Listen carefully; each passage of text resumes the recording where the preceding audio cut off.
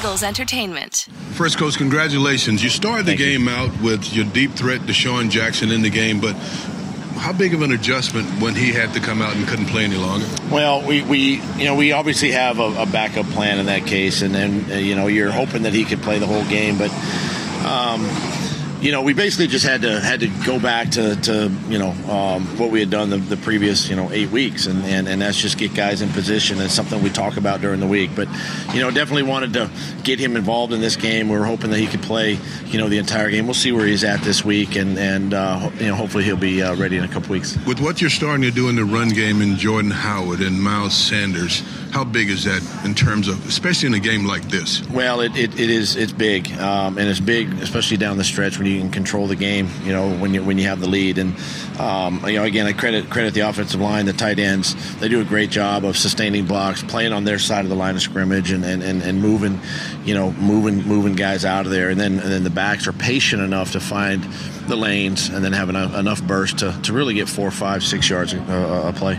You start off with a nice lead, then they come back with 14 points. We got a little bit nervous after that.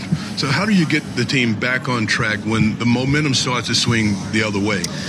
Yeah, I mean, it's one of the things where, we got to make sure that we don't lose focus, in those situations. And obviously the offense came out of the second half and we went right down and scored the touchdown. That was big to put us up 19 at that point. And then we can't just lose focus. We got to make sure we continue to play. There's a lot of football ahead of us in this game. And again, this is a good football team. And then they did some nice things offensively. They had 2 big explosive plays that really kind of got them back into this football game, and it's something we got to evaluate as we move forward. You mentioned the explosive plays. Is that a part of the losing focus that you mentioned? Sometimes it can be, whether it's a busted coverage or lack of communication on the deep ball, or how a running back gets that wide open. Those are all things that sometimes gets kind of lost in the shuffle, and we got to figure out why the communications broke down in those situations and fix it as we move forward. Early in the game, the Bears couldn't do anything offensively. Fletcher Cox is now healthy. How big is that for your defense? It's big. You could see it today. His get-off was tremendous, and he is feeling good. I would say he's not 100% obviously this time of year, but he is feeling better, and he is such a big part of that defensive line, being aggressive to come off the ball as quick as he does, put pressure, on the quarterback. It's just good to see him back to his old self. Now you get to breathe a little bit. You got the bye week. What does the head coach do during the bye week?